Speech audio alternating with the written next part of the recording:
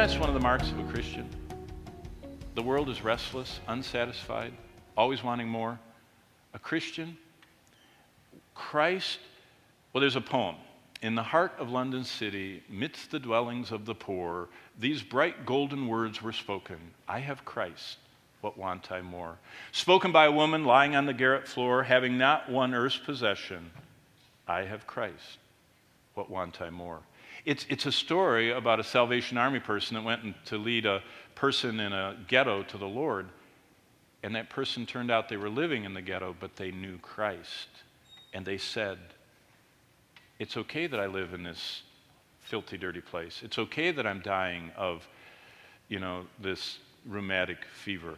It's okay because I have Christ. See, that's the supernatural work of salvation. Christ gives satisfying power.